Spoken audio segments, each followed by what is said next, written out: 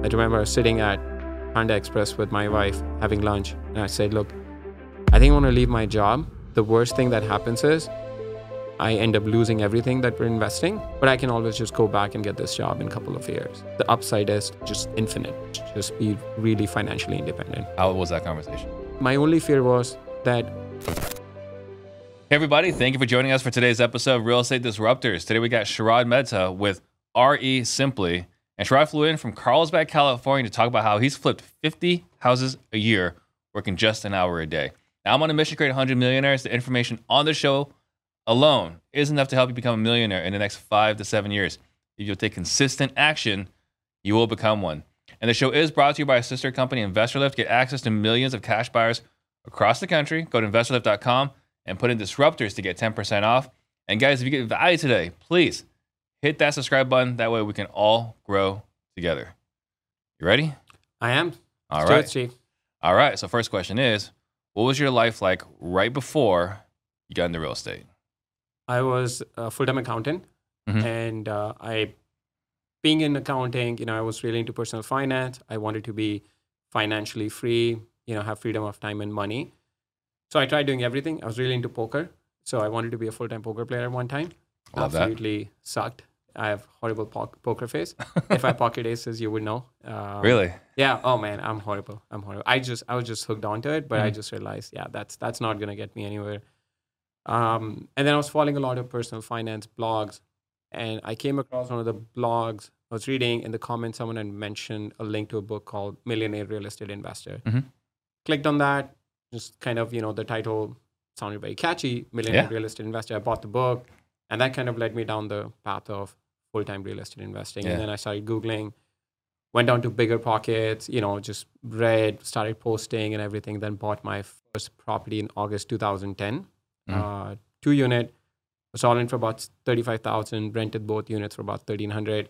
We'll get to that. So, accountant. So yes. you went to college. I went to college. I was a CPA. So you were a CPA. So I've never actually asked this question before. Okay, so you graduate with a degree in accounting, I imagine? Yes. What was it from graduating with a degree to getting a CPA? It wasn't very hard, to be honest. When I went to school, I was super broke. So I have an accounting degree, but I never could afford to buy an accounting book. So I would go to a library and study from the books that they had. Fortunately, they had a lot of CPA books. I would just study from that. It helped me prepare for the accounting exams, and that helped me pass the CPA. So I passed all my exams in first attempt. So. Okay. But how long did it take for you, from I'm going to get my CPA, I don't know, a certification? Right. To getting it? It took me about 3 or 4 months to... Okay, so not too long. Not too long, yeah. It wasn't very long. When I see CPA, there's this kind of No, I'm a CPA. I mean, my wife is a CPA also. My brother is a CFO at a company. He's a CPA too. It didn't take very long. I mean, it's about 3-4 months. But I never went into practicing for myself. Right. But it sounds company. then it's about the same effort as getting a real estate license, perhaps. Yeah, you could say that. Okay. Yeah, you could say that. All right. So then, why accounting in college? I moved from India. I wanted to study something that would ensure that I would have a job. Accounting seemed like the most. It was a means to an end. It was not a passion. No, it was definitely not out of passion, for sure. Okay, well, because you say accountant and you say not a good poker player. In my head, if you're an accountant, generally you don't have a wide emotional range. Right. If you have a smaller emotional range, it should be easier or harder to read. Yeah, no, it was definitely. I mean, when I moved from India, I moved here to get a computer science degree, but it wasn't my cup of tea. So I'm like, okay, what could I do that would sort of guarantee me a job after I graduate? And accounting or finance seems like the most, safest choice to go with. So you were working in accounting. I was working for one of the largest accounting firms. Okay, and then from there, you saw this other world where you can buy real estate, cash flow, and so on. Right. How long from when you first found out about it until you did your first deal? Say about 6 months to a year. It was pretty quick from the time I decided I wanted to buy something to the time I bought my owned property like right after my wife and I got married in 2009, and then bought the investment property within a year. Okay. Seeing as how that you were newer to it and you had a full-time job, Right. how did you find this property? MLS. MLS. It was listed for $65,000 Okay. Yeah. Got it. Where? in Indiana. Okay. So this is your first property you buy in Indiana, bought off the MLS, and it was just based off the numbers? Exactly. Based off the numbers. I wasn't confident. I sat my wife down. I said, hey, we're going to buy this property. The worst case is I make the stupidest mistake ever. The worst case is we end up losing 25, 30,000. We had some money saved up. And the upside is the property works out and we're cash flowing like $600-700 extra, So I was like going based on the number, being an accountant, it's just I could relate to it, using 50% rule, 2% rule, everything that people talked about, on Bigger Pocket, just like following that to the T. So I'm not sure our audience necessarily overlaps with Bigger Pockets. Right. So can you elaborate on the Sure. 50% and the 2% rule? Yeah. So 50% rule would be if my house is rented for $1,000 per month, be very conservative and take 50% towards expenses. You may not have those expenses every month, but just, set it aside. Even if you don't have property management, set aside money for property management. So if I'm renting it out for $1,000, my cash flow would be $500 before mortgage payment. Okay.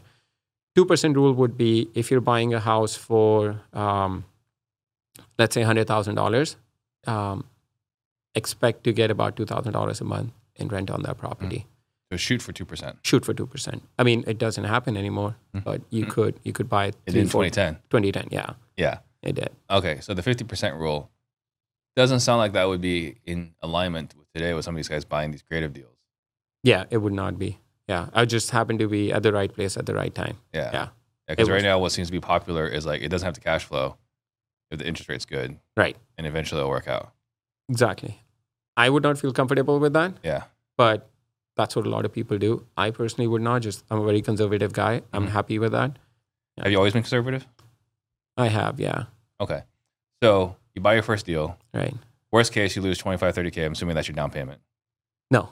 That was all in cash. So you bought it 65K. It was listed to 65. I offered 20,000, settled for 25, put 10,000 into it. You were a low baller. It's ridiculous, Rod. That's what I did. I mean, they talked about like my mindset was, I'm just going to make an offer. What's the worst that's going to happen? Yeah. They say no. Okay. That's all right. Yeah. So 25 for your first one. 25 for the first one. What did your realtor say about this plan? So one other thing I did was I approached the listing agent directly because, it's not high price property. So the agent isn't making much. So I went directly to the listing agent, just say, hey, look, I need to make an offer on this property. If you help me, you're going to get both sides off the commission. And it just worked out. But yeah, I think the first few properties I bought, I would just go directly to the listing agent. And it got to a point where it was just getting a little bit hectic for me to maintain all that relationship. Then I started working with a seller's agent. Got it. So you go online, searching, clicking around on the internet, find these properties, reach out to the listing agent, and you have them represent both sides. That was the first deal. Right. That was true for the next few deals as well? Correct. So when you saw it online, you saw the millionaire real estate agent as like investor. Right. Or million real estate investor. Right. Right. So you see this and you're like, okay, this is interesting. There were doubts in your head, or you're like, the proof of concept was already there? I mean, to me, proof of concept was already there. The book talked about, putting money down 20%. The book talked about buying it, with debt in place. My plan was to just buy it straight for cash. Okay. So what adversities did you face then when you started down this road? Just not knowing what I didn't know. It just honestly seemed too good to be true. Just buying a house for $35,000, renting for $1,300. It didn't make sense. It still doesn't make sense. It doesn't, right? I still own that property to this day. Right. Next month I bought another one for $44,000. Put like $5,000-6,000 into it. It was a 3-unit. One was I rented out for $600. The other two I rented for total $1,800. It did not make any sense. I'm just thinking, how is this possible? Right. And then after that, I remember sitting at Panda Express with my wife having lunch. And I said, look, I think I want to leave my job. The worst thing that happens is I end up losing everything that we're investing, but I can always just go back and get this job in a couple of years. But the upside is if it works out, the upside is like, just infinite. Like we could just be really financially independent. How was that conversation? My wife was very supportive. My parents were a little doubtful, like, why would you leave a job? You have this amazing job making good money. But just the lifestyle my wife and I had, we were always living on the lower of the two incomes and saving the higher income. So it wasn't going to affect our lifestyle. So she was very supportive that, hey, it's all right if you think it's the right thing to do. Let's just go ahead and do it. We didn't have any kids back then, so it wasn't like a big decision, that it wasn't going to affect our lifestyle. So there wasn't a lot of stress on your end. It was not, yeah. Yeah, so that was actually very similar to myself and my girlfriend, my wife now, but at the time my girlfriend. And then my parents were like, why would you give up this great job? Yeah. It was the same exact conversation. Yeah, it was tough to explain them. They were in India. There was like every parent's dream, their immigrant son or daughter goes overseas, graduates, gets a degree, but they never think about their son is going to leave the job, right? Making decent money. But it just seemed like, being an accountant, it just like the numbers seemed really too good to be true. Right. It just seemed like I mean, my only fear was that it's a scam, that whatever I'm doing, the property value is going to go to zero. But I'm thinking, even if it goes to zero, I'm getting rent. Who cares? Right. I'm buying it debt free. Like, who cares? Like, I can just, as long as I'm getting rent, I don't care about the property value. I'm never going to sell these properties. So that was my mindset going into it. You're in for the long haul. Yeah. What were you making at your accounting firm when you quit? Making about 72,000, and I was up for a bonus and a promotion. I was going to be promoted to manager. So it's a very difficult decision knowing that I was up for a bonus and a promotion, and the economy wasn't very stable at that point. I was working with E&Y that had a massive round of layoffs. So it was like everything was stacked against kind of the decision that I wanted to make. It just felt like the right thing to do. It seemed like if I did not do it, I would have a huge regret. Yeah. Okay, so how many properties did you have when you did decide to quit? 5 units. 5 units. 2 properties, 5 units. Okay, what were you bringing in every month? From those 2 properties, because I didn't have any debt, about $1,500 a month. Okay, combined between all of them? Yeah, like net cash flow. Well, not net, but just like gross. Oh, like gross? 3,300. 3,300. Okay. Or 31 or 30, yeah. So, okay, 3,300 turns into 1,500. So you're still not making, you didn't replace your income yet. I did not. Gotcha. Yeah. It's interesting in hearing the way you talk to your wife before, like, hey, we're going to buy our first property, as well as, hey, I'm going to quit my job, is you started off with a worst case scenario. Right. I did. Kind of like an accusation audit. So is that something you've always done, or is that just something that you were preparing for these particular conversations? I mean, looking back now, and even looking back at kind of how I make decisions, I always kind of look at the worst case scenario, and then I'm like, hey, as long as I'm ready for this, if it happens, this is absolutely worse. Like, mentally, am I ready for it? If I am, like, let's go for it. And then I have to always compare it with the upside, right? I can just look at the downside. All right, what are the chances of downside happening? What are the chances of upside happening? And I'm looking at the odds of upside versus downside. Right. The upside has to far outweigh the downside. But if the downside were to happen, am I ready for it? If I am, then I'm like, yeah, let's just go for it. The upside. Well, it gives you a lot of confidence. It does, yeah. But not everyone makes decisions this way. Right. Do you think your poker background helped with that? I wouldn't call it my poker background. I was like, I played it a little bit here and there. Wanted to play World Series of Poker. I think I might still play, not with the intention of like making it my career. Yeah. But yeah, I guess I'm sure it had some influence on, how I started looking at things, just being ready for it, ready for the worst case scenario. And then just like, all right, if it happens, am I prepared for it? Is it going to affect my lifestyle? Yeah. The decision that I'm making, how is that going to impact my wife, my parents, or, my family and friends? If it doesn't negatively impacts them in a big way, and then the upside of, would be huge, then let's just go for that decision. Yeah. Well, I like that that's your thought process, but also that's the way you communicate the message as well to your spouse. And I was just bringing up like my own poker thing was that for me, the way I made my decision, including quitting my job, was like, okay, if I make this decision this way 100 times, what are long-term Right. expected value. Yeah. Right. Expected value is positive. I'm making a decision. If long-term, if this is like a bet, but long-term expected value is negative, I'm not making this decision. Right. That makes sense. Yeah. Yeah. Yeah. No, I was thinking along the same line, but I wasn't as beautifully you explained. I wasn't like explaining to my wife. I was just saying, hey, the worst case, we lose everything. We have about like, let's say 100,000 invested in these properties. The worst case, we lose everything. All right, I can always go get this job, make, 60, 70,000 again. But the upside is, we could be millionaires if this thing works out. Sure. Yeah. So you quit your job. Right. Now that you're full-time, Right. was it easier or the same? It was a little bit challenging because I left my job, but I didn't have enough properties to keep myself busy. So the biggest challenge was staying disciplined, not letting the freedom of time. I didn't have the freedom of money, but I had the freedom of time, not letting that like distract me. So I started kind of connecting, networking with other investors. Fortunately, one of my best friends, he was visiting Australia in 2011, and his cousin was a CFO of a marketing company in Australia. They were looking to buy properties in the US because the Australian dollar was very strong against the US dollar. So my friend connected us, and I kind of my friend now, his cousin actually flew down from Australia to Indiana. I kind of ran him through the numbers. They're like, oh, these numbers are just unbelievable. They're actually, I helped them buy 30 or 40 condos in Phoenix. So I actually flew down to Phoenix. They were under contract to buy 40 condos out of 300 condo unit building.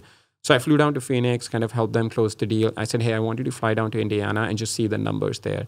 So he flew down. He's like, this is unbelievable. So I started kind of wholesaling properties to them, not really knowing that was what I was doing was wholesaling. Yeah. So I started wholesaling properties to them. And then all the money that I was making from wholesaling, I started just buying more properties for myself. And then, because you could easily find something on MLS back then. It was just like, you could go and choose whichever house you wanted to buy, make a bid on it. So it's super easy.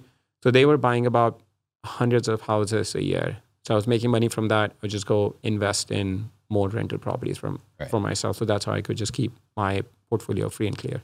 Did you live in Indiana at the time? I was living in downtown Chicago. Downtown Chicago. Yeah, so I literally followed the book. The book said, wherever you're living, just draw 1 mile driving or 1 hour driving radius from where you're living. I didn't even know I was living that close to Indiana, because when you're living in downtown Chicago, unless you have something going on in Indiana, you're not going over there. You're not going over there. So I'm like 1 hour driving radius. I'm like, wow, Indiana. Like, I didn't even know I was living to a whole different state.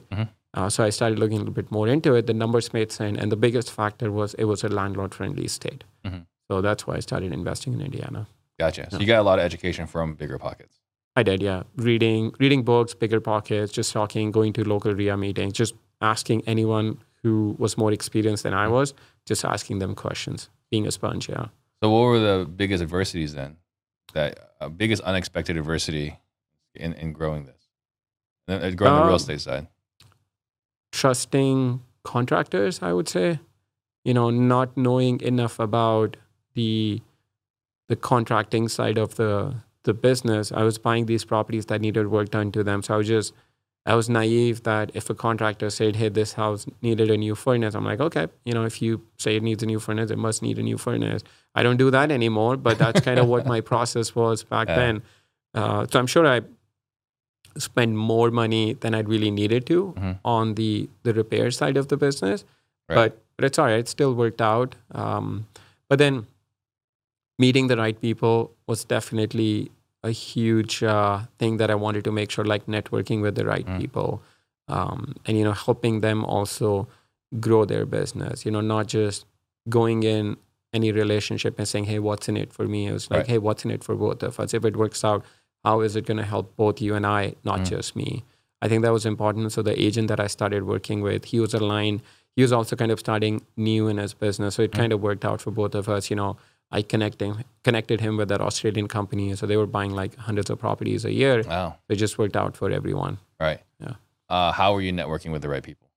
Like going to local RIAs and seeing who is active in the market, who's like actually doing deals. What is it that they're doing? What areas are they investing in?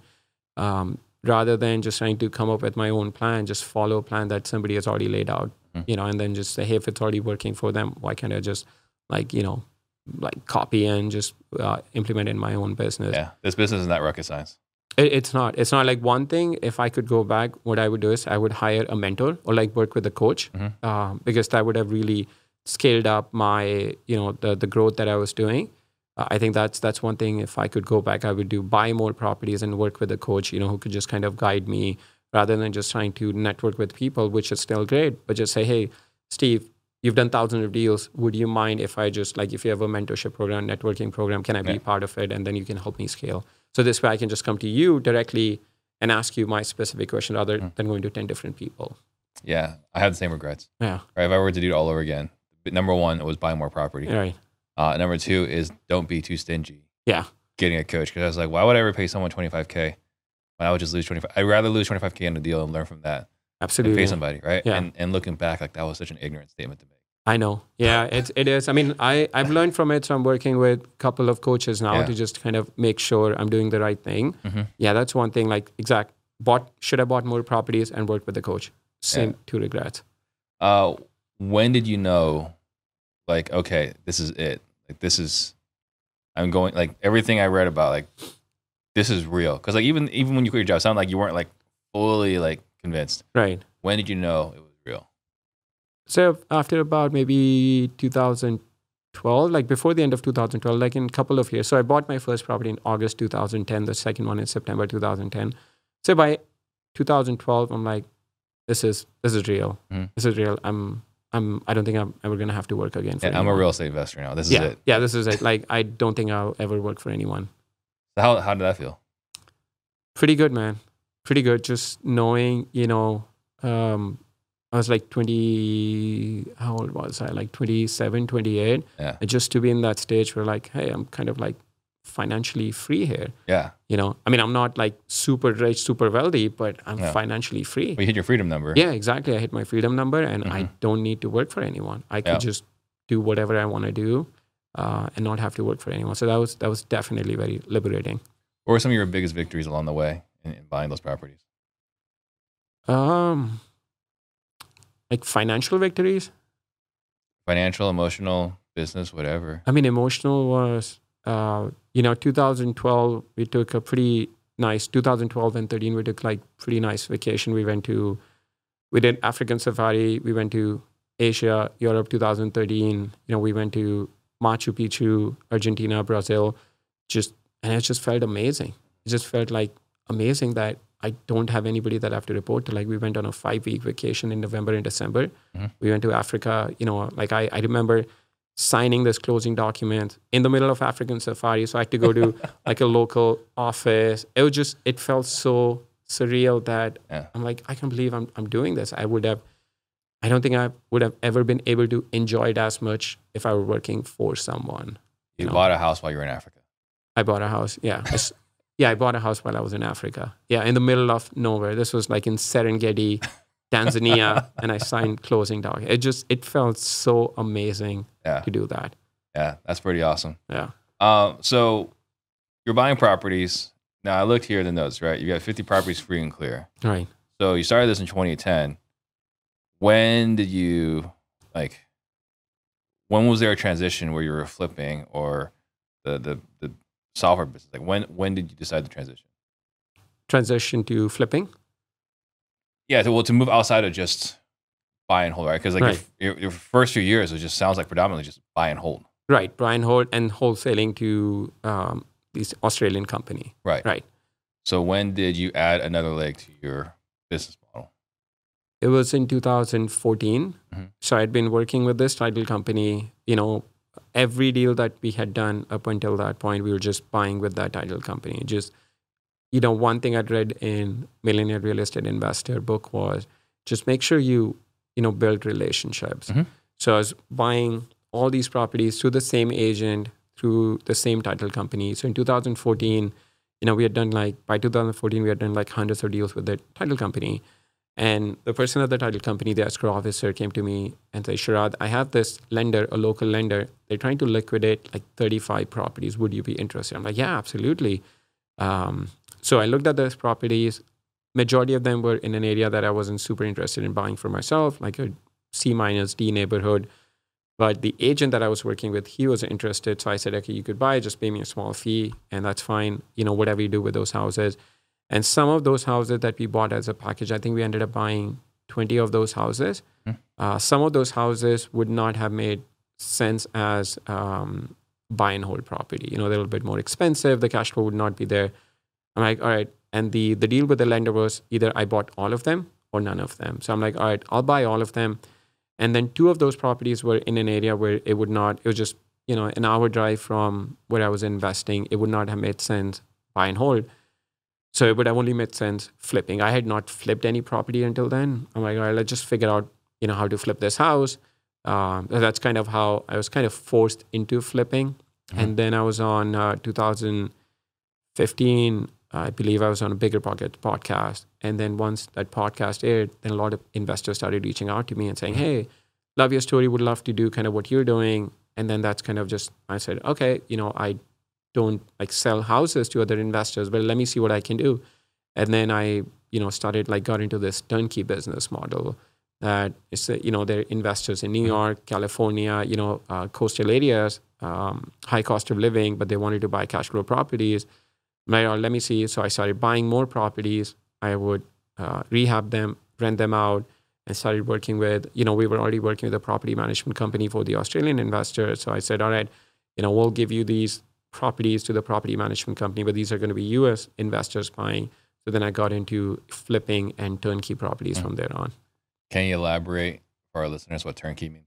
So turnkey property means a property that another investor is buying. That's basically turnkey ready from them. Like the way we sell it is it's cash flowing from day one.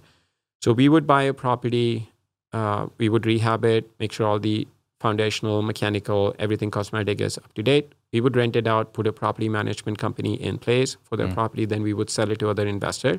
So when the other investor buys, it's turnkey property for them. They don't have to do anything. They're cash flowing from day one. So it's rent ready. Rent ready. Property management in place. Right. It's rented out. Yeah. Oh, it's rented out. It's already rented out. Everything we sell, it's already rented out. Yeah. So it's already cash flowing. It's already cash flowing. You're buying based off of numbers. Exactly. You're buying based off a number. So we actually have a lease. We show them this is what the lease is. This is what the deposit is. So it's cash flowing for day one. So when you buy, we transfer over the security deposit to you, prorated cash, rental, everything over to you. Yeah. And it's great because now you can sell it to an investor based off of here's what the actual net is. Right. And if you're trying to get this return, here's the price. Exactly. Yep. That's exactly. It was just strictly based on numbers. It wasn't based on, of course, we had to make sense.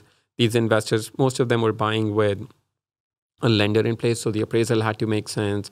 But it just, the numbers, it was primarily driven based on numbers. We would say, okay, this property is rented for, let's say, $1,500 a month. We'll sell it for $100,000. That's it. It didn't matter what our cost was. Of course, we would make profit on that, but it was strictly based on the numbers. Yeah. And for a lot of people that are listening, they might be wondering, why would someone buy it this way? Right. So why would your clients buy you as a turnkey versus going in there and do it themselves? Because that's what you and I would do. Right.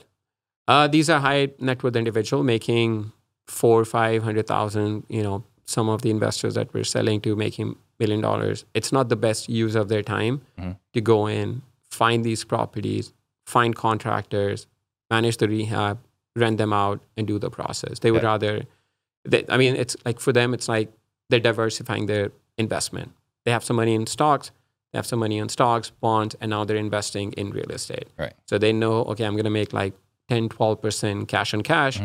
So I'm going to, here you go. I'm going to buy this property. I have a tangible asset. I'm going to make money on this. Right. And you can depreciate. Yeah, and appreciation. Yeah. That's kind of one of the things, right? If a doctor says, hey, I want to get into this business, the first question is why do you want to be in this business? Right. Exactly. You're much better off just doing your thing and just make additional cash flow. Yep. Versus taking your time away from what you're best at. Right. Yeah, but if you have too much money, if you have millions of dollars sitting aside, you're like, hey, I don't know what to do with it. Yes, then turnkey makes sense. So it's interesting. As a function of going on Bigger Pockets, right? You start a turnkey business. Yeah, I don't think I would have done it otherwise. Yeah. So just based. That's a big shout out to Bigger Pockets. Yeah. Yeah. Yeah. It was, man. It was fantastic. I had no plans to start turnkey business, but these investors started reaching out hey, I really want to buy properties. Can you help me? I'm like, okay, then I remember I sold one property from my portfolio because there's like this desperate investor. I was going to make $30,000 on it. I really didn't want to sell it, but I'm like, man, that's $30,000 profit right now. So I sold it to him. I'm like, all right, I'm not going to do this anymore. I'm not going to liquidate my portfolio. The whole reason why I bought the rental properties for myself is to have this, like lifestyle, freedom of cash and money, time and money. So then I just really got into turnkey business. So was a turnkey business now a distraction from the lifestyle you had planned? Not really. Are you talking about now or back then? Then, right? Because you just came back from a 5-week vacation where you're buying a property in Africa. Right. Now you add a whole new business venture. It wasn't. It wasn't scaled to, initially I was only selling like a property a month, 1 to 2 properties a month. So it wasn't like very large scale. But it got to a point where I didn't have systems and processes in the business where it started becoming a distraction. It started feeling like work, so to speak. Right. That's when I kind of started putting more systems and, processes into the business. And it just, I'm not very involved in the business. Somebody on my team manages it. But if you don't have good systems and processes, it can be very challenging. Well, that's the reason why I was asking, because like in the Whale Club, right, where we have this principle where like when we say yes to something, we're saying no to something. Well, we're not just saying no to something. We don't do a good job of conceptualizing what are going to be the additional burdens. Right. Like, for example, we hire someone, we think, they're going to make everything easier. We discount the fact that there's a lot of training, absolutely, hand holding. They're going to call you with weird questions at weird times. And then that distracts you from your main thing. Right. And not to say that there's anything against hiring. It's just we don't ever take that into account. Absolutely. Yeah, that was a big learning curve, not knowing what I got myself into. I thought, okay, I'm going to sell these properties to investors at cash flowing, then I'll never have to hear back from them. But the tenant stops paying. They're calling me, hey, Sharad, there was a lease on this property. This tenant isn't paying. What should I do? I'm like, I don't know. Like, we'll have to file an eviction. So you didn't even think about the problems you were going to run into. Right. But then people start calling you with weird things. Like, hey, this property, like 6 months later, there's a leak in one of the faucets or toilet is leaking. Like, hey, is it covered by a warranty? I'm like, oh, I didn't even know we had a warranty on this thing. Yeah. So they start calling you, asking you these questions. Then you start figuring out, okay, next time someone asks, like, I need to have an answer for it, before we. So we would put these things in a contract. We'd say, okay, when we sell a property, we would cover for first 6 months. If a tenant leaves for whatever reason, we'll take care of it. We'll make sure we pay you rent for the first 6 months if it were to happen. But after 6 months, it's on you. Or if something were to happen, like, act of God, if it's a storm or a tree falls on your property, that's really nothing that we can control. But if it's something that should have been done before you bought the property, foreseeable. Then we would take care of it. Right. So, we started kind of figuring out, as we started getting questions, we started figuring out, okay, what do we need to do? If this happens, let's make sure we set the right expectation for this investor before we get into anything. Is creating procedures something that came natural for you? Not really. I'd read, a book. What's that? I can't even remember the name of the book, and it's such a huge influence on me. I'll come back to me, but yeah. I'm going to throw something out there. Maybe Checklist Manifesto. That was one of them, but it was another one that, it just completely changed how I started running my business. It's about a guy who goes into a bakery. It's E-Myth. E-Myth, yes. That's E-Myth Revisited. Yeah, that's the one. That had a huge influence on kind of how I started looking at my business. I literally was prepare a checklist. We're doing turnkey. And we said, all right, every house that we're doing has to have the same paint color, same cabinet, same faucet, same toilet, same paint, fixture, everything. And I wasn't doing this before. It just sounds so silly now to think about why wouldn't I do that? But, there was no, in my mind, I thought each house had to look different. And I'm like, why? I just started asking why. The tenants don't care as long as the house is presentable. Nobody cares. Nobody cares. Exactly. Nobody cares. In my mind, it was just my, limiting belief that each house had to look unique. And once we said, all right, this is the spreadsheet. Anything we're buying, it has to be from this spreadsheet. If it's not, let's just make sure we add it to the spreadsheet, and everything is bought from this spreadsheet. So I'm going to give you a little bit of a nightmare story from my own personal experience with flipping, right? So the people that listen know that I hate flipping. right? So I have this problem, kind of like what you said earlier, of trusting contractors, Right. right? And they're like, hey, what should I do here? I was like, well, you're the one that's flipping all these houses for all these other investors. Like, Right. what are they doing? Like, put in what you think, what you're seeing as the Yeah. trend. Just putting blind faith Right. into a relationship. Right. And then this unfortunate situation was my mother-in-law's home, right? Oh, wow. And That's they're so like, good. yeah, like, you know, like, what do you think would look good for that bathroom? Like, you guys are doing all these remodels. Right. And I came back and looked at it, I was like, this is not Yeah. what's popular, right? This is what they put in because I think this is what they had the surplus of, Right. Right. Yeah. right? And so you're talking about like having all these items in place, potentially warehouse somewhere, but at least maybe a list of SKUs. Right. So like everyone looks the exact same. Everyone. Exactly. And these are kind of things you don't think about until you're flipping at scale. Or, Exactly. right? Yeah. It made a day and night difference. It was like, oh, we didn't even have to think about it. We just had to tell, at that point, we just had to tell the contractor if we're flipping this house or we're turnkey. That's all we had to. If it's a turnkey, it's from a select list of SKUs that we're doing. If it's a flip, we would just like couple of, fancy upgrades we'll do, like granite countertop, we'll put like tile in the bathroom, like those sort of things. Otherwise, if it's a turnkey, straight, everything same. Don't even ask me. This is a scope of work. Just go do Yeah. it. Don't even ask us like what toilet, what kitchen, what, flooring to use. Like it just, everything needs to be from that checklist. Right. Yeah. That's really smart. So how difficult then was it? Sounds like it wasn't really terribly difficult once you decided to go down this path of creating SOPs. Yes. Okay. Yep. So so when you're talking about flipping, you're talking about predominantly flipping as a turnkey investor. When to a turnkey investor, when did you start incorporating virtual assistants? Virtual assistant wasn't until, so I was living in Chicago until August 2015. My wife, she got a job in Carlsbad, so we decided to move to Carlsbad. Wow, that's terrible. You had to move to Carlsbad. I know, man. I know. I miss the weather in Chicago. I miss the snow. Yeah. So we moved to Carlsbad. For those of you guys who don't know, it's just outside of San Diego. Oh yeah, yeah. For anybody who don't, it's beautiful weather. Yeah, it's 70-degree all year round. Yeah. So we moved to Carlsbad, and at this point I was doing about 40, 50 flips a year, like flip, turnkey, retail, mix of both. And then I started looking at my business. I'm like, okay, I need a system. It was working great while I was in Chicago. I could go visit these properties. And then it started also becoming more difficult to find properties from MLS. So I started doing some direct to seller marketing. And once I moved to Chicago, from Chicago to Carlsbad, now I could not just, if there was an issue with the property, I could not just drive down. Right. If a plumber called me and said, like previously what would happen is, and it's crazy, I think about it now, what an inefficient system I had. I was living in Chicago. If a plumber called me and said there's a leak, I would literally drive down from downtown Chicago to Indiana, 30 to 45 minutes. I'm like, oh, yep, there's a leak. Let's fix it. Yeah. And once I moved to San Diego, to Carlsbad, I didn't have that option. I couldn't just take a flight and say, so I said, all right, let's call me on video. Call me on video and show me. Let's like, FaceTime right, this. Yeah, let's FaceTime this. Yeah. It's like, okay, that makes sense. Like, what's the estimate? So I started looking into this. But I still didn't have like a system as I was scaling to use. And that's when I started looking, okay, what do I need? I'm doing more marketing, I'm sending out direct mail. I want to start buying more direct to seller properties directly from motivated sellers. I didn't have anything. So I started looking at what system would I need to manage my business.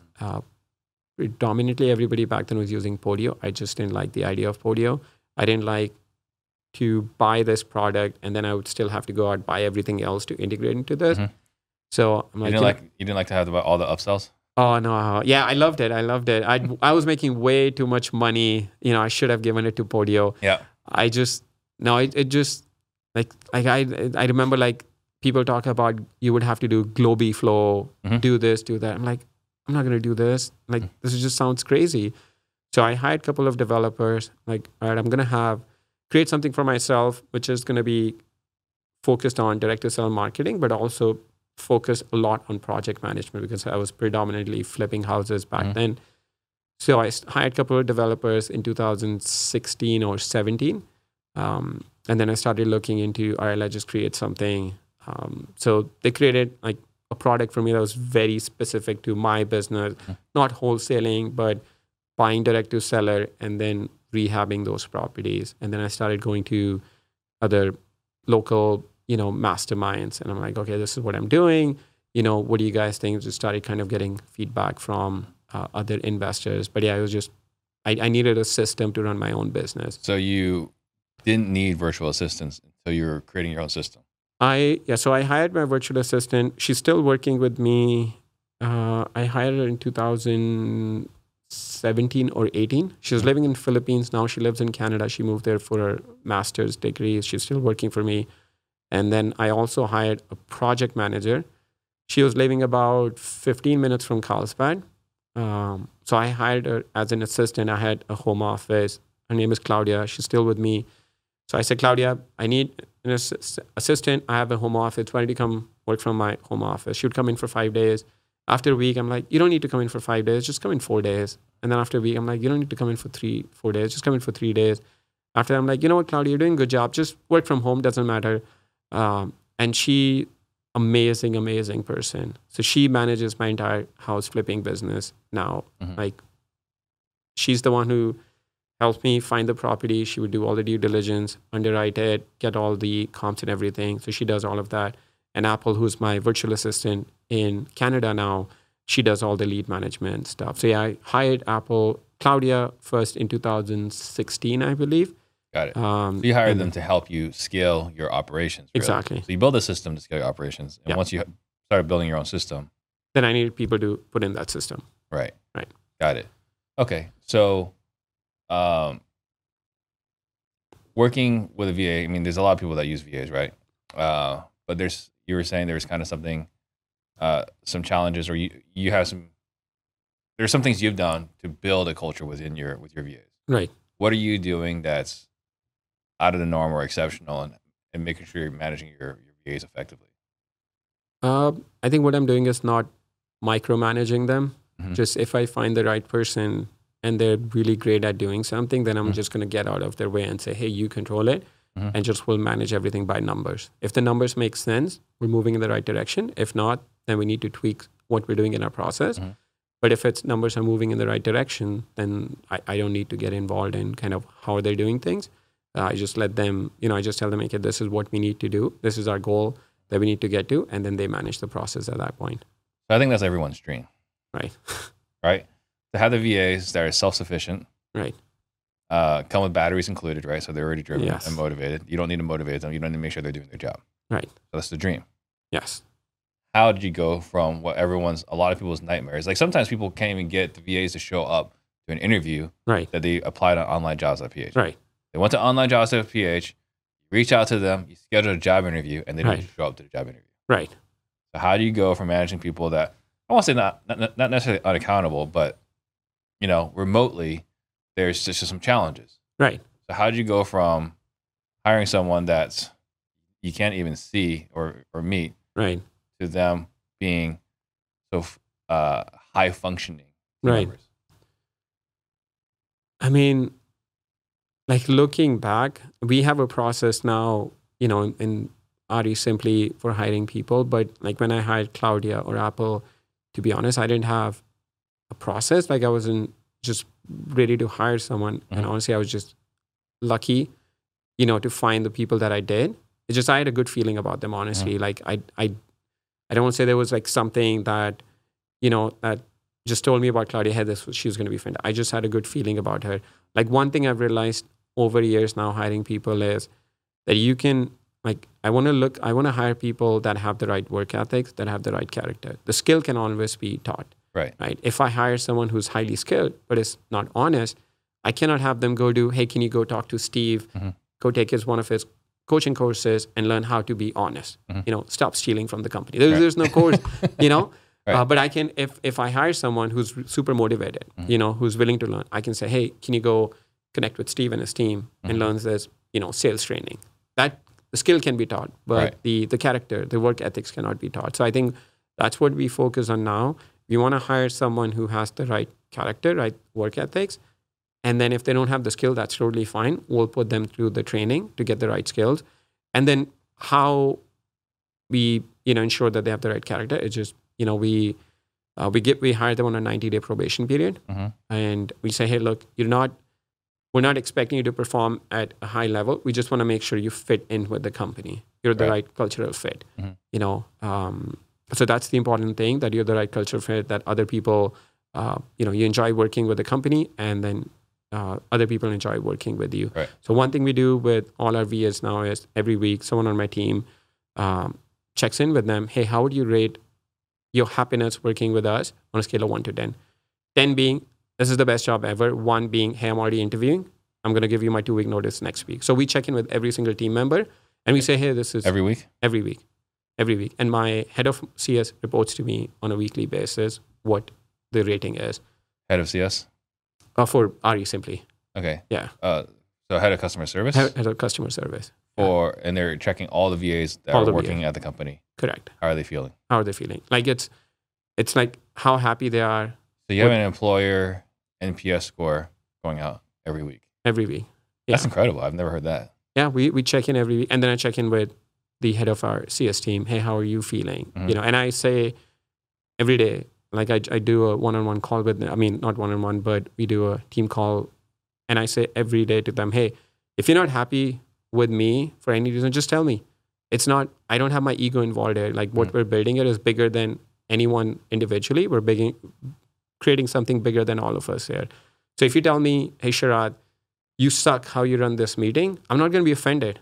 I just make sure that I replace myself with someone else who's going to do a better job than me. Right. But we want to make sure you're absolutely honest in giving us a rating. That if you lie to us, then there's nothing we can do. But if you tell us honestly, hey, I grade 7, then we want to say, okay, why is it 7? Why not 10? What could we have done to make this a 10? Right. If it's just a busy week, we get a lot of tickets from our customers or whatnot, then we'll make sure we have other people involved. We've gotten to the point we've hired additional people, so nobody's overworked or anything like that. But yeah, that's a weekly score that we get from every single team member. A super tight feedback system. Yeah. Is it a conversation or is it a web form? A conversation. Conversation. Yeah. Every week, someone's having a conversation with one of your VAs. Yes. 1 to 10. 1 to 10. Awesome. Yeah. And checking in every week, like 30-minute one-on-one with every VA on our team. That's wonderful. Yeah. So going back to character and work ethic. Right. How are you screening for character and work ethic? Because those are the most important things, right? Like Yes. if you're willing to work hard, right? You're willing to work hard and you're coachable, like yes, anything's possible. Exactly. Anything is possible at that point. There's no skill that you cannot learn. Right. Absolutely none. Yeah. So like what we look for is if someone refers, like someone who's been with us for a couple of years, we absolutely love them. If they refer another employee to us, we know that other employee is going to be a rock star too.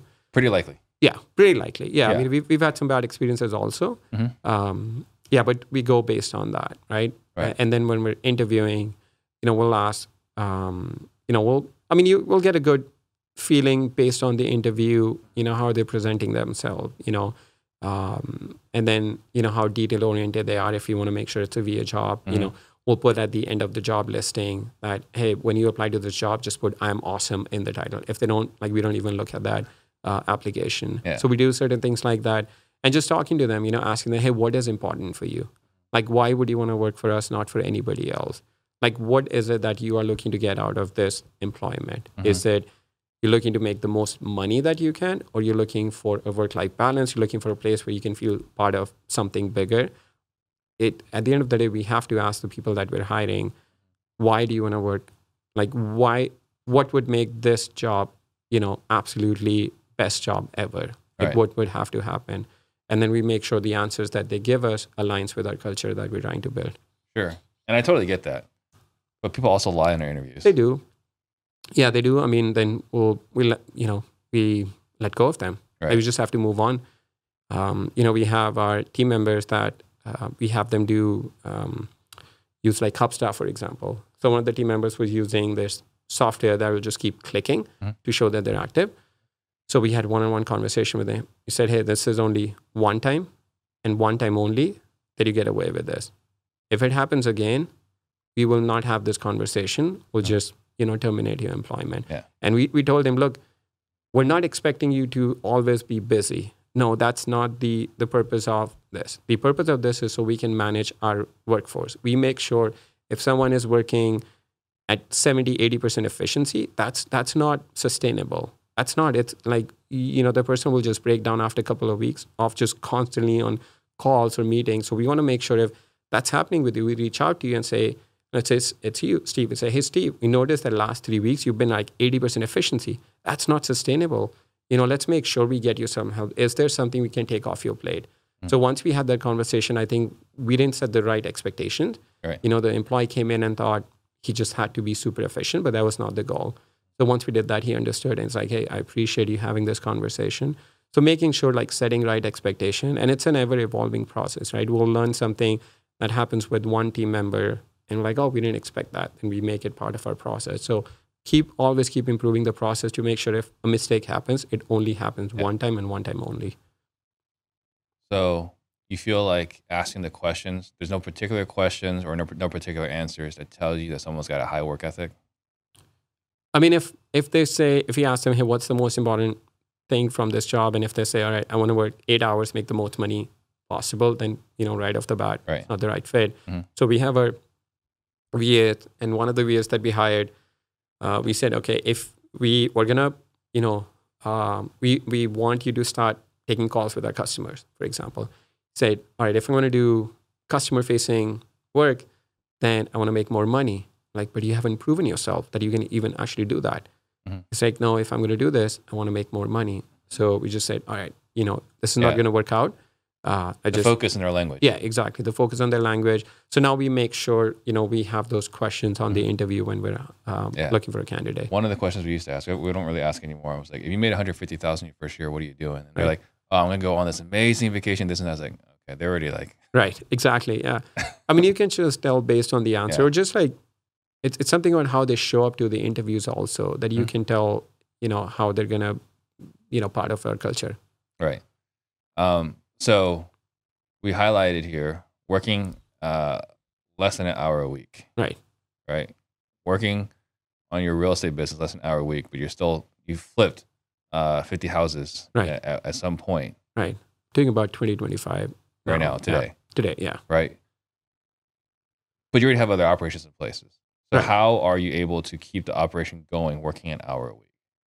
In that, like, having your brain dedicated an hour a week in the other operation. It's like hiring the right people. Mm-hmm. Like Claudia, she's the project manager, or I would say like CEO of the house flipping business. Mm-hmm. So between her and Apple, Claudia lives in California, Apple lives in Canada, and then we have our house flipping business in Indiana. We don't have anyone local, but we built systems and processes in place that Claudia manages, Apple manages, and they take care of everything. I get involved in a 15-minute huddle in the morning, which it's on my calendar for 15 minutes, but it hardly lasts for like 5 minutes. And that's kind of my check-in, hey, everything going okay? Like, what leads are working, what lead are not working, and I'll just kind of tweak that. Yeah. And my biggest involvement is like making sure we always have the money for the properties we need. And then, that the numbers make sense. Okay, so say it again. What are you responsible for your real estate turnkey business? My responsibility is making sure we have always the money available for the number of properties that we want to buy. That's your number one? That's my number one, yeah. How do you do that? I have a line of credit, and then I have money set aside, for the projects, for specifically for the house flipping business, to make sure that we always have funds available. And then building, relationships with other private money lenders, just making sure that when we need the money, if we have like 2 or 3 properties that we're looking to buy, we always have the funds readily available. So your core responsibility is being the money guy. Yeah, exactly. Okay. Yeah. So I sign the buy side and sell side closing documents. Right. That's pretty much it. So I can't remember where I heard this, but something along the lines like if you can only be on the phone for 15 minutes a week, right, to check in your business, what would you need to know, right? So for you and your business, working an hour a week, what do you need to know in that business? What do I need to know is, so we have a pretty automated system. Like it's one of the reasons why I built ReSimpli is to have everyone on my team using the same system. So I check in kind of where, so going back to the books that we're talking about, like the Checklist Manifesto was a huge, a book that had a huge influence on kind of how I operate my business. So having like checklists for everything, making sure that we have these processes, hey, this happens in our business, then there are some tasks automatically assigned to everyone on our team that they're getting done. As long as they're getting done, then everything is moving along. So for me, my time is best spent on making sure we have the money available and we have the right process built out. So if there's something that needs to be tweaked with the process, then I'll do that. But outside of that, just making sure we have the right process and money available. So the rest of it really is just having a dashboard. Exactly. Like I'm really simplifying because we're going to get Yep. into RE Simply in a moment. Yeah. But really, it's just having a dashboard. Having a dashboard. Correct. Right. Okay. And that's powerful. Having a dashboard gives you Yeah. a lot of confidence. Yeah, because like people will lie, right? Numbers never lie. There's like one thing, numbers are like 2 + 2 will always be 4. It will never be 5. It will never be 3. It will never be 3.9. It depends who you talk to these days. Yes. Mostly. Yeah, exactly. Mostly. Talking to any sane person, 2 + 2 will always be 4. Yeah. So if I'm talking to my team and say, hey, we spent 10,000, we made 0 money. It doesn't matter what your gut is about that marketing channel. It did not work for us. It's as simple as that. We need to move on. Yeah. And then if we had 50 leads come in, no appointment, what happened? Then I'll go through, if something like that happens, I'll go through the leads and see, okay, why did these leads not convert into an appointment or an offer? Just like we were talking about earlier, your accounting background and like, hey, we're going to do this. Right. Because we're going to make our decisions based off of numbers. Right. We're going to buy these properties based off of numbers. We're going to turnkey and we're going to sell these properties based off of numbers. Like there's a theme here. There is. Yeah, I mean, it's my accounting background. It's just like relying on numbers. I could be anywhere. I could be sitting anywhere. We have team in 4 different countries now for recently, right? It doesn't matter. Like everybody, we make decisions based on numbers and numbers only. If you come and tell me, hey, I have a really good feeling about, no, show me the numbers, for a good feeling. Yes, I mean, if you're really doubtful about what decision to make, yeah, we'll go with something that we feel pretty good about if you have no data. But let's just go based on the data. If you tell me, hey, everyone on our CS team is happy, show me the score to prove it. Yeah, that's the only way to prove it. That's why you do the weekly NPS scores. Exactly, for our team members. Like, show me that everyone is happy. If they're not, why are they not happy? Like, what is it about working with us that they're not happy about? Let's make sure we work on it. Is it something that we control or they have the right expectations? Yeah, I think that's incredibly powerful. Like it's not sexy. It's not incredibly effective. Yeah. And then team members feel heard. So I'm actually flying out to Philippines in a couple of months. I've never met anyone in my Philippines team. We have like a dozen of people working for us now. So I'm flying out to Philippines and I said, hey, I want you guys to decide where should we meet. I'm only going to be there for 4 days, but you decide where do we want to meet? How do we want to have the best time? And so everyone is excited about that. That's part of the culture that we're building. So you want to make sure that they feel heard in every way possible, right? If they say, hey, I want to make $50 an hour, so then you have to find another job. We can't afford that. But if you have the right expectations, given kind of what you're bringing to the table, we'll make sure that this is absolutely the best, job for you ever. Gotcha. I like it. So before we go back to the CRM, you own 50 properties free and clear. 45 units are free and clear. 5 I have dead on. Yeah. Okay. That flies against the face of every real estate investing book. It does. What is the reason and rationale for that? Dave Ramsey. Yeah. He had a huge influence on kind of how I started thinking about money. So like, again, being accounting background, really being into personal finance, I started following a lot what Dave Ramsey, read his books, what he was talking about, Susie Orman. But for some reason, I think it was also influenced by back in 2008, 10, 12, kind of what happened with the real estate markets. It's just people were over leveraged. I think that had an influence in kind of why I gravitated towards Dave Ramsey and how that influenced in my marketing and my investment strategy. I mean, I have an accounting degree. I totally understand. I could leverage and have 200 units, but that's not something that I'm comfortable with. I would much rather have, even the loan that I have on 5 units, I think the total loan is about $50,000, so I could just pay it off. But, it's like 5% interest. So I'm like, I'm going to keep it. Right. But I totally understand that I could, instead of 50 free and clear units, I could have 200 units with loans on them. But that's not something that I'm comfortable with. I want to be able to just have a peace of mind on knowing, okay, if the property is not rented out, I'm not in any distress or about, hey, let's just find the best tenant we can right now. Let's just make sure we make the right decision. I'm not in any stress. I have free cash flow coming in. I don't have to worry about banks or anything. So that's just what I feel comfortable. It doesn't make financial sense.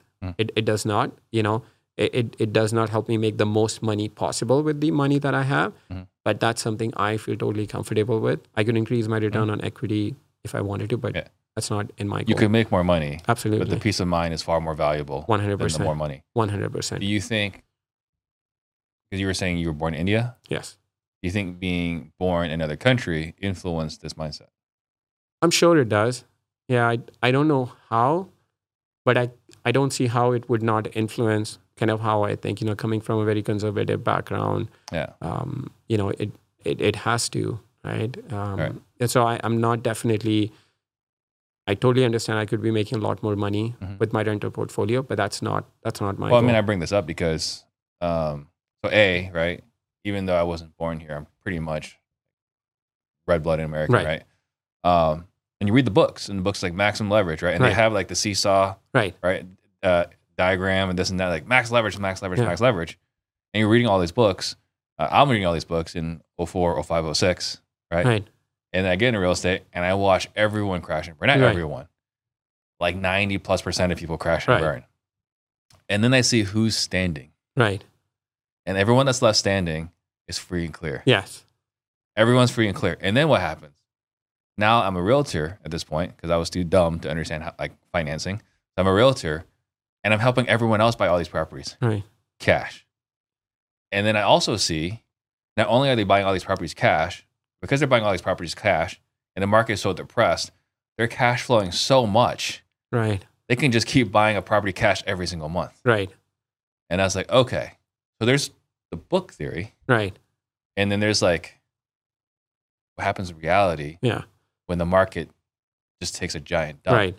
And it's not that the market will take a giant dump on a regular basis, but it happens. It happens. Yeah. Right? And then where are you? Like, how naked are you? Right. If you're over leveraged, or if you're not even over leveraged. If you're 20, 30% leveraged, Right. what do you do? Absolutely. And then I think, Steve, you make a really good point. When you said before, for me personally, like peace of mind is way more valuable. Mhm. So when you're looking at investment, there's one school of thought is just look at the return on investment. But you have to look at return on investment, return on your time also, and then how much you value peace of mind. Everybody is going to have different, thoughts around it. For Right. me, peace of mind is way more important than making the most money. It's not my goal.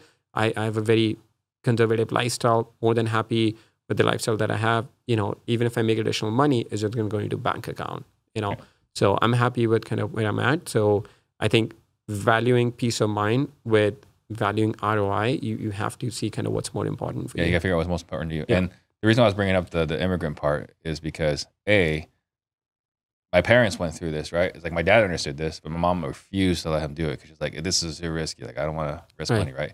And then I'm married, and my wife also believes in free and clear. Right. And I'm like, you know how much money we're leaving on the table? Right. Like, doesn't matter. Yeah. Peace of mind. Like, she is not worried at all, Right. right? When everything crashes, we still have money coming in. Yeah. Every single month covers our bills. Exactly.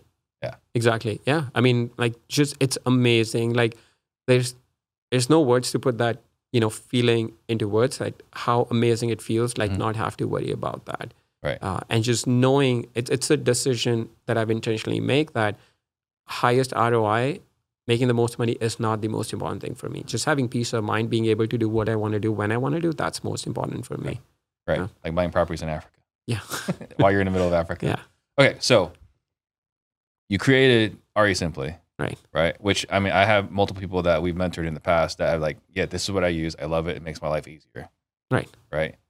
So did you start this with the intent of having it be a service, or was this like, hey, this is what I need? And people are like bothering you, like, hey, I need this. I need this. It started out with something that I needed for myself. Yeah. It was, I mean, yes, when I started the company, I thought, okay, it would be great if other people used it and paid for it. It would be cool. It would be cool. Right. But if it does nothing else and helps me, buy a couple of more properties a year, will pay for itself. It was just, again, mathematical decision. It'll just pay for itself. Numbers. The numbers would make sense, the money that I'm investing in Yeah. this. So What was your initial investment? oh man, it was nowhere enough what I thought I needed to spend in this. Yeah. I thought I'd just hire a couple of, kind of, what you said. It's funny what you said about the contractors. Hey, just do what's right. I did the same thing with the developers. Yeah. So just build it. Yeah. Just build me a product. Oh my God, that was such a stupid thing to do. Just telling the developers to just build. So I thought I would hire a couple of developers for a couple of months and that would be the end of it. Mhm. No, Right. no, that was not the case. Yeah. So I guess, what did you expect it to be to develop it initially? Oh, I thought like no more than 3 to 6 months.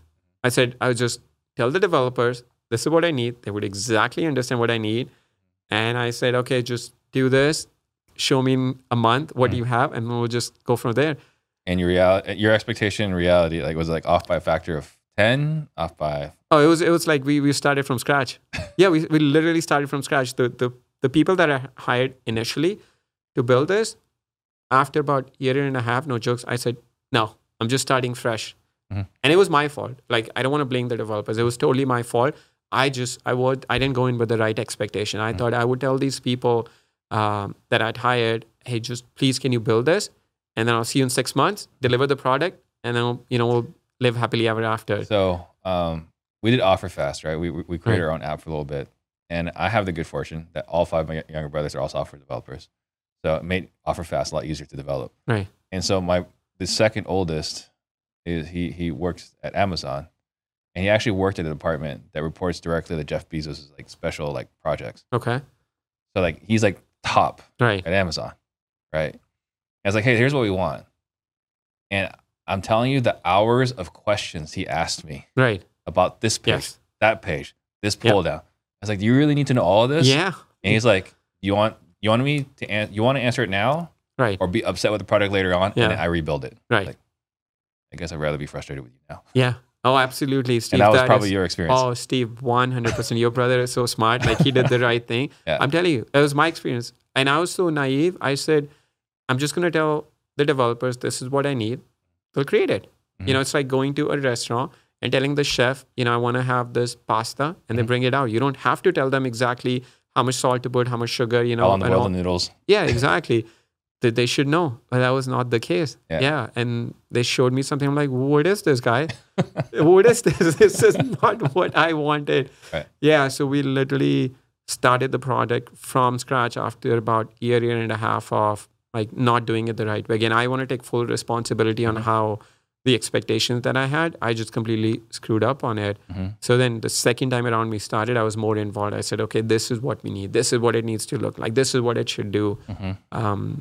So like then for a couple of years, I just used it just for myself. Everything that we built, just use it just for myself. Then I started going to masterminds. We would do hot seat presentations and show people, hey, this is kind of what my numbers look like. Again, the most important thing with what we built was the data, the KPIs. So I would show other investors, like, oh, this is cool. What is this? Like, oh, this is something I built.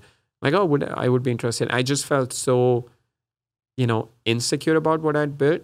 I'm like, it works for my business, but there's no way possible it would work for other people. Like, it just, like, it doesn't seem right. Something that I built for my business, other people would be able to get value out of it. You just have this insecurity about kind of, it's taking you have a newborn, you take the newborn out, and then you don't want anybody to say, hey, your baby's ugly. You want, Right. oh, this is like the cutest baby ever.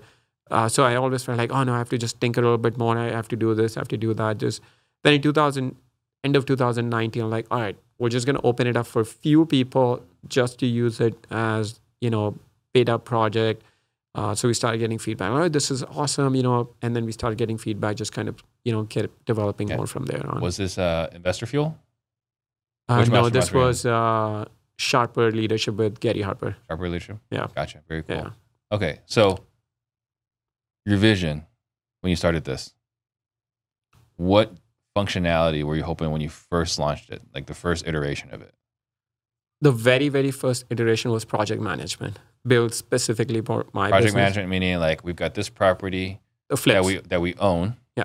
No, From- the flips that we have going on. Right. So manage the flips properties that we bought. But I mean like properties you've acquired. Yes, The exactly. properties you acquired from when you acquired it to when it was delivered as a turnkey. Correct. That was the functionality. That was the functionality. And managing scope of work. Okay. Yeah. So then you can manage basically a flip Correct. inside your CRM. Correct. It was never, initial version never started out with a CRM. I didn't even know what CRM was. Okay. It never started. It started So out it was just, I want to see my business. progress on all my flips. Exactly. Okay. Exactly. That was the first iteration. That was the first iteration. That completely And that took more than a year and a half. more than a year and a half. Okay. So there's wasted money, wasted time. Yeah. I don't want to say wasted time. It's something that I learned from that process. You had the but experience. The experience, yeah. Right. I got education out of it. Let's just say for 18 months. Expensive education. Expensive education, yeah. Okay. So now we can say for all these different addresses, we can see from when we acquired it to Yes. when it's sold, and then all the different like permitting, electrical Yes. work, Exactly. when's Scope of it work. rented, this and that. Exactly. All of that. Okay. Then what was the next iteration? Next iteration was around the time I started doing more directed seller marketing. Mhm. So we're still doing project management, but Right. then it had the CRM part of it also, managing your leads, Mhm. your motivated seller leads, and then the ability to call them, text them from within the system. Mhm. So one thing that we started out beginning, with Recently was I wanted to see everyone on my team be on the same software. Everyone should be on the same software, Okay. using one software. So if you Everyone work at your company, what do you call that, your company? My house flipping, Yeah. Max Properties. Max Properties. So if you work at Max Properties, Yes. everyone is logging into Recently. Exactly. Yes. Everything from calling a lead, texting a lead, pictures, videos, communicating internally. Everything should be in even my bookkeeper and accountant are also, everything is in Recently now. Mhm. Yes. So that was the vision. That's where we are right now. Gotcha. Everything we're building now, creating now, it's grown way beyond my business. Way beyond my business. We have people doing dozens of deals a month using our platform. And it's just like evolved way beyond what I needed for my business. Right. So everything we're developing now is based on what other people are requesting. Larger teams are requesting, like, hey, I would need this feature, that feature. It would help my business in this way. So that's kind of what we're developing now. Right. So, but going back, the functionality is you can plug into multiple marketing Right. channels Correct. or marketing mediums. Right.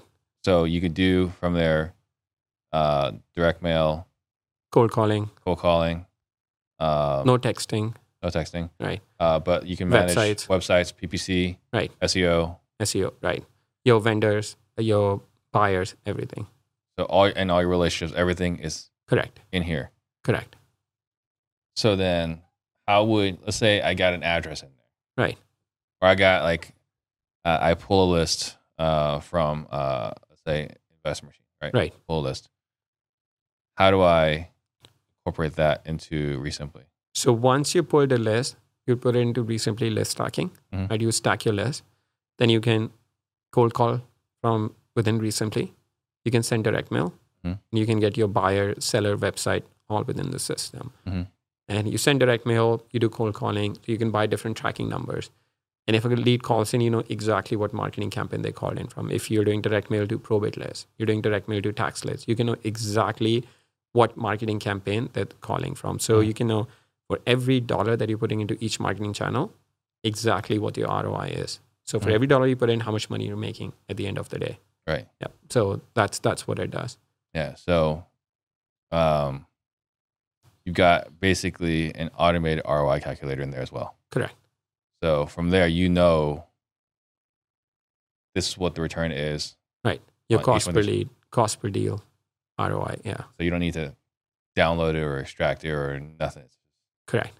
Click in there. Click in there. Yeah. You can see how long everyone in your team, how many offers they made, how many appointments they've been on, All the KPIs, all the KPIs. all the reporting is right there. Correct. You can click on, if someone says, I've been on 10 appointments, in-person appointments, phone appointments, drive-by appointments, you can click and see exactly all the appointments that they went on. Did they actually keep the appointment or did they not keep it? Right. You can see the leaderboard, how much revenue each person brought into the business. What is their average call duration, how long they were on the phone for, how many text messages they sent out. Gotcha. Right. Okay. So, and you're creating this, you said this is for your business. Correct. And now you got other people requesting additional, what's the word? Not add-ons, but additional functionality Correct. inside it. Right. So what is your plan? What is the roadmap for the additional functionality? the roadmap for the addiction functionality is like building out more of the core functionality, right? Like the calling features. So you can call, you can make outgoing call, you can receive incoming call. The next iteration, the next update that's going to come out next month is you'll be able to listen in, like do call monitoring. You know, we have people that have like large sales team. They want to be able to listen into a call. They want to be able to speak to their sales agent. You know, they want to barge into a call. So those are the features that are coming in next month. And then also attaching your incoming emails. Right now, you can only do outgoing emails. With the next update, you will be able to receive emails within the system also. So if you have Gmail or Outlook, you can receive emails, right? So you don't have to log into Gmail or Outlook. All your emails will come right within Resimply. So in your vision, they'll never have to leave Resimply. Ideally, yes. Yeah. Okay. And you said something fascinating. You have clients who don't even use QuickBooks anymore. Correct. They just do everything within Resimply. Correct. How is that even feasible? What do you mean? I mean, you're basically competing against Intuit, right? Like they bought, I don't know how many years ago they bought QuickBooks, right? But I mean, like that is a corporate, that's a giant corporation. Right. Right? Like Intuit is not a small entity. Now, even though they're not a small entity, maybe because they're such a big entity, their customer service is horrific and their functionality is always like, you know, it seems like years behind. Right. But still, it's a massive, it is. It's the elephant in the room. But when you think about gorilla in the room. But when you think about QuickBooks, right? QuickBooks is not built for real estate investors. Correct. It's built for everyone. Mm-hmm. And it ends up being awesome for no one. It's like good enough for everyone, but it's really not solving a specific industry need. So let's say we're using QuickBooks, right? You're a real estate investor. And I say, Steve, you're using QuickBooks. And I say, Steve, can you go into QuickBooks and tell me exactly, without leaving QuickBooks, what is your ROI on direct mail?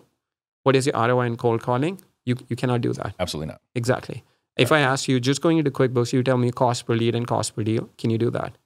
No. Right. That's what we do. Like you don't. So think of this. Imagine your bookkeeper is doing what they need to do. They don't have to know anything about anything else. Like accounting is account. It's a science, right? It's debit and credit.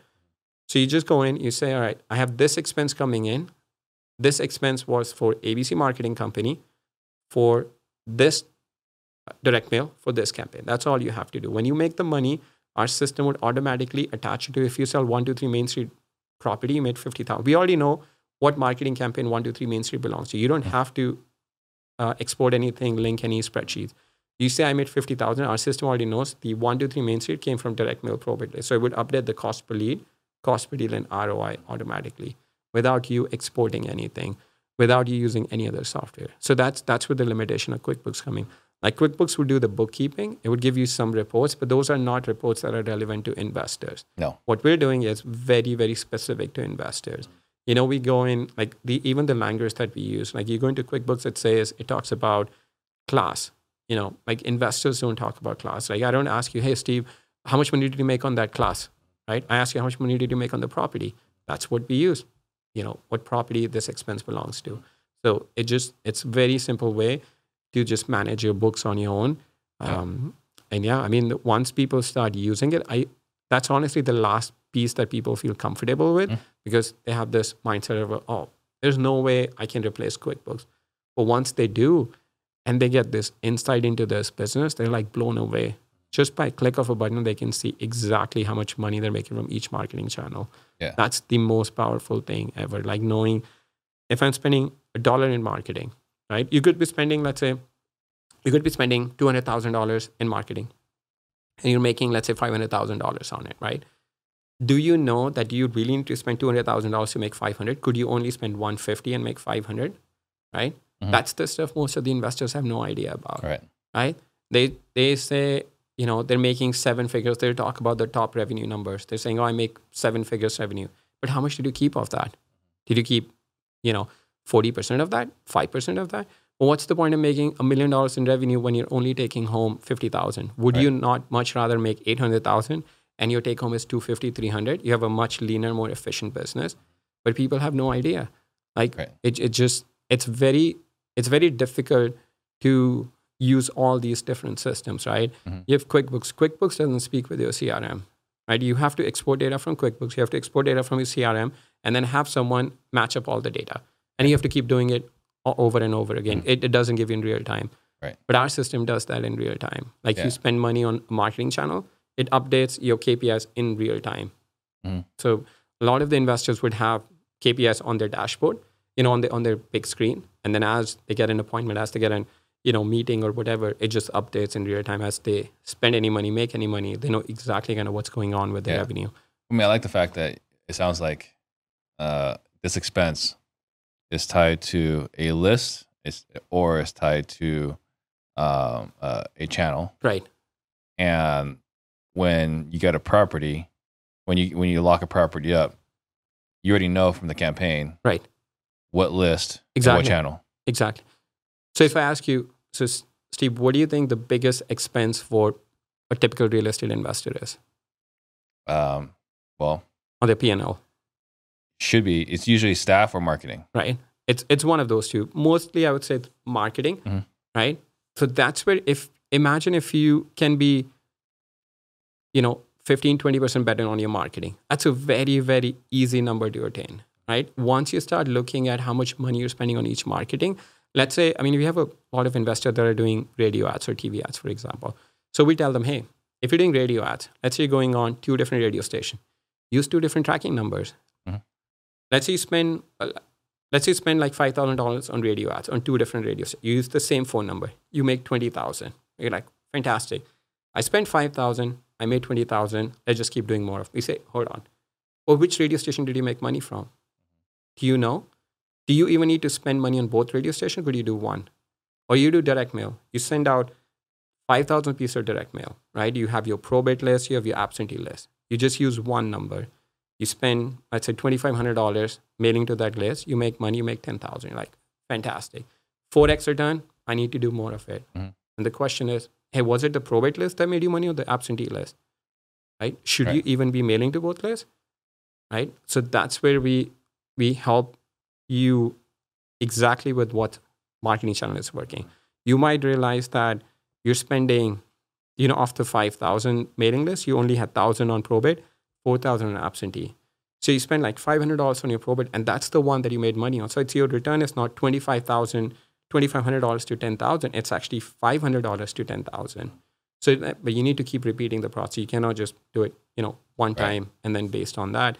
But if you have numbers over 3 or 4 mailings, and you look at 3 or 4 mailings, and you're like, I consistently make money from probate list. I don't make any money from absentee, or not nearly enough for it to be scalable. Now, let's say you're going into another market. You have the data to make a decision. I should go with probate list in this market because I've proven that I can make money from probate list in market A. If I'm going in market B, at least I'm basing my decision based on numbers, not based on a gut feeling, not based on a theory that, hey, absentee list works. I'm going based on the data that I have to prove that I have 10x ROI on my probate list. So I'm going to start with that and see how that works in different market, and then just kind of scale from there. Gotcha. If someone wanted to learn more about Resimpli, how would they? They can go to resimpli.com, resimpli.com. Simple enough. Yeah. Yeah. Okay. So for you got multiple ventures going on. What is your why? That's a good question. I'm actually working with a coach right now to kind of help me get clarity on that. I think at this point, it's about the people that we have in our team. I think with what we're doing, with the plan that we have, I feel like we can make a generational financial impact in their life. So I think that's the most exciting part, especially having people, in overseas, in Philippines or India, like with what we're doing. I have some numbers in mind once whatever we decide to do with the company, with the long term, that I want to make sure that the people that have been with us for a long time, that they're financially incentivized, and it's like life-changing money for them. Yeah. So that's the most exciting part, is the people that have been with us in the company and just changing their life. That's cool. What's your biggest struggle right now? Is building culture across people in different countries speaking different languages. That's that's the biggest struggle right now. How are you addressing it? I'm flying out to Philippines in a couple of months. I'm going to India after that, and there have some team members in Bangladesh. So I'm going to Philippines, Bangladesh, and India just to meet people in person. So, but we'll have like, great culture in the CS team. We'll have great culture in, with the Bangladesh team, India team, but not a company-wide culture. So that's the part that I'm struggling with, and I don't have an answer for that yet. That's what I'm working with. One of the things that I'm working with a coach on is like, how do we, build a culture around it? Yeah, I mean, that's probably a problem that most bigger companies deal with, right? Because like most people they're either here or they're here in the Philippines or they're here in South America, right? But they're not normally in like multiple countries. Yep. So yeah, I imagine that one's going to be a tougher nut to crack. That's a tough one. I don't have any answers to that. Yeah, and it takes a strong leadership to really maintain multiple locations, let alone multiple locations speaking different languages. Absolutely. Yeah. How do you stay motivated? I read a lot. Recently, I've been reading a lot about Stoicism, and I'm absolutely like fascinated with that. Yeah. And then I meditate and I journal every day. Reading Stoicism, I imagine, and I'm just kind of based off, quick read here, quick personality read. I mean, I imagine that probably was already in alignment with how you already orient your life.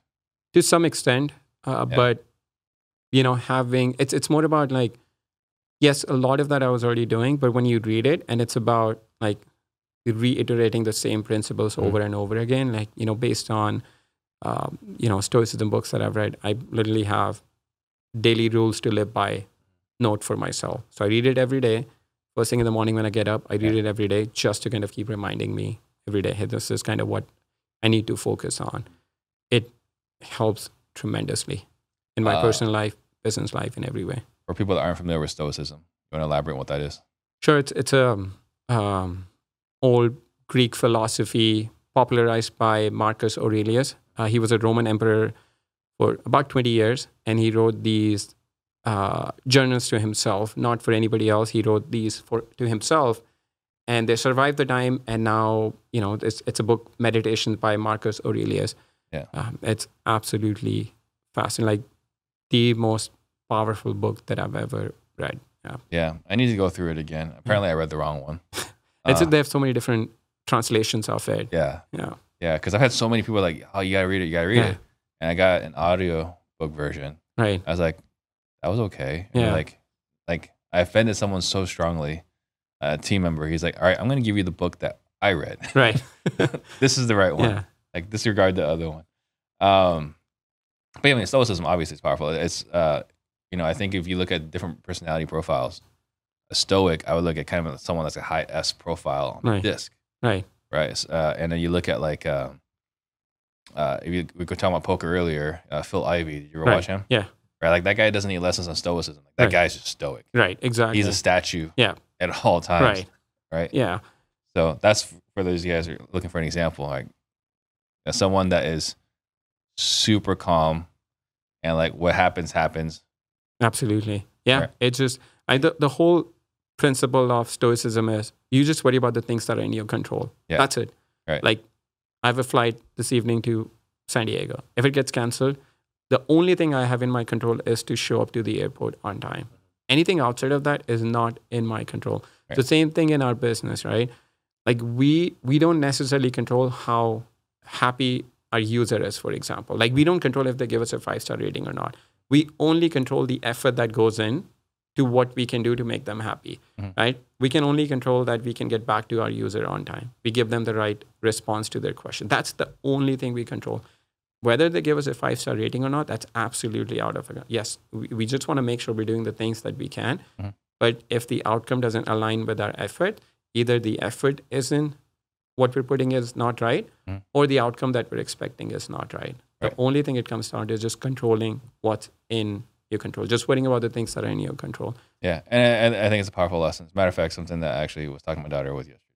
She was upset about something. Like, well, you can't control how other people feel. Yeah. All you control is how you responded. Absolutely. Yeah. Absolutely. I mean, just like even something simple, it talks about you have the power to not have an opinion about something. Like imagine how liberating that is. Yeah. Like I'm not on any social media. I'm not on Instagram, TikTok. I have Facebook account, but only for our, Recently group. But outside of that, I don't do any social media. Like I don't follow any sport. I could not name you any NFL player right now. Yeah. I could not. Like I stopped watching once Peyton Manning retired. But I don't follow any, like it just feels so liberating. It just feels so light that I don't have to worry about anything. I mean, I would just get so involved in each player's contract. And I'm like, Sharad, you're not getting a percentage of their contract. Why do you care about it? And once I started thinking about it, I'm like, it doesn't matter. And then I don't have to have an opinion about everything. Yeah. Something I learned from Darren Hardy was like, imagine if you cared about your success as much as you care about the other athlete's success. Yes. Imagine that. Yeah. If just focus on things you can control and they just work towards it every single day, you know, imagine where you would be. Right. That's what I try to focus on, things that are in my control. It's much easier said than done. I just want to be very clear. It's much easier said than done. I don't just get up in the morning like, oh yeah, this is not in my, no, it doesn't. But it's just about keep reminding yourself every single day. Just Sharad, worry about the things that are in your personal life, business life. If it's not in your control, there's nothing you can do. Just relax. Yeah. I like it. What is your superpower? Oh man, if I believe in a concept, if I believe in a theory, then I can just commit myself 100% to it. Yeah, like just talking about stoicism, it could be anything. If I believe in it, I'm just gonna go all in. I'm not gonna do anything half-heartedly. Yeah. So the ability to commit. Yeah, ability to commit. Yeah. Gotcha. What would other people around you say? Power. I'm usually very calm. I don't get worked up about. This is not excluding my wife. I just want to be clear. People said I'm very calm. I don't get worked up about many things, whether it's good or bad. Like if something great happens, great. Something bad happens, great. You know, it doesn't like my emotions don't go up or down based on kind of what's happening. I can be very relaxed. Yeah. Yeah. Same thing here, right? Pretty relaxed except we're around my wife. Right. Yeah. Right. It's like, why is that? It's like, well, because I care about you more. Yeah, exactly. Right. And so those that we're closest to are the ones that can affect us the most. What is your biggest regret? I think I mentioned earlier, not buying more properties and not working with a coach earlier. Yeah. Yeah, those two. How did you learn your greatest lesson? Connecting with other people and making mistakes. I'm okay making mistakes as long as I'm making a mistake only once. If I don't learn from it, then there's something wrong with me. If I make a mistake and I learn from it, I'm okay, making that mistake, as long as it doesn't just ruin the whole company or life. Yeah. Right. Is there any one particular failure that you learned the most from? Ooh. The one that I learned the most from is making.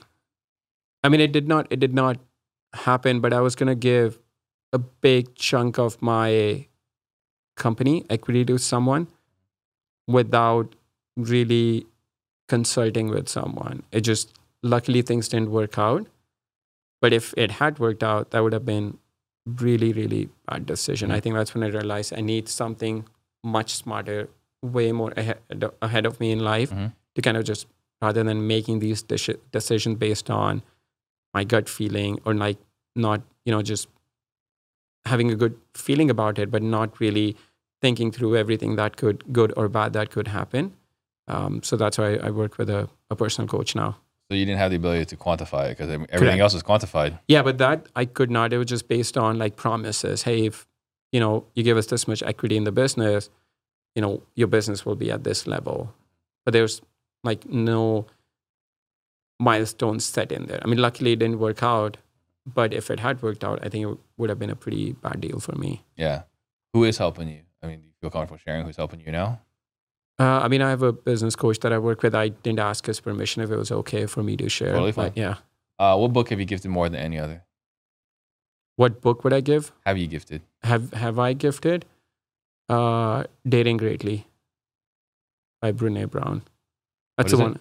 Dating Greatly by Brene Brown. It's about vulnerability. Mhm. Yeah, that's the one I've gifted the most. Dating? Daring. Daring. Daring. Yeah. Got it. Yeah. Yeah. So Daring Greatly. Yes. Okay. By Brene Brown. What's that about? It's about being vulnerable, being open about kind of, it goes against like what I just talked about, stoicism, but this is like, but that I gifted to my family, my friends.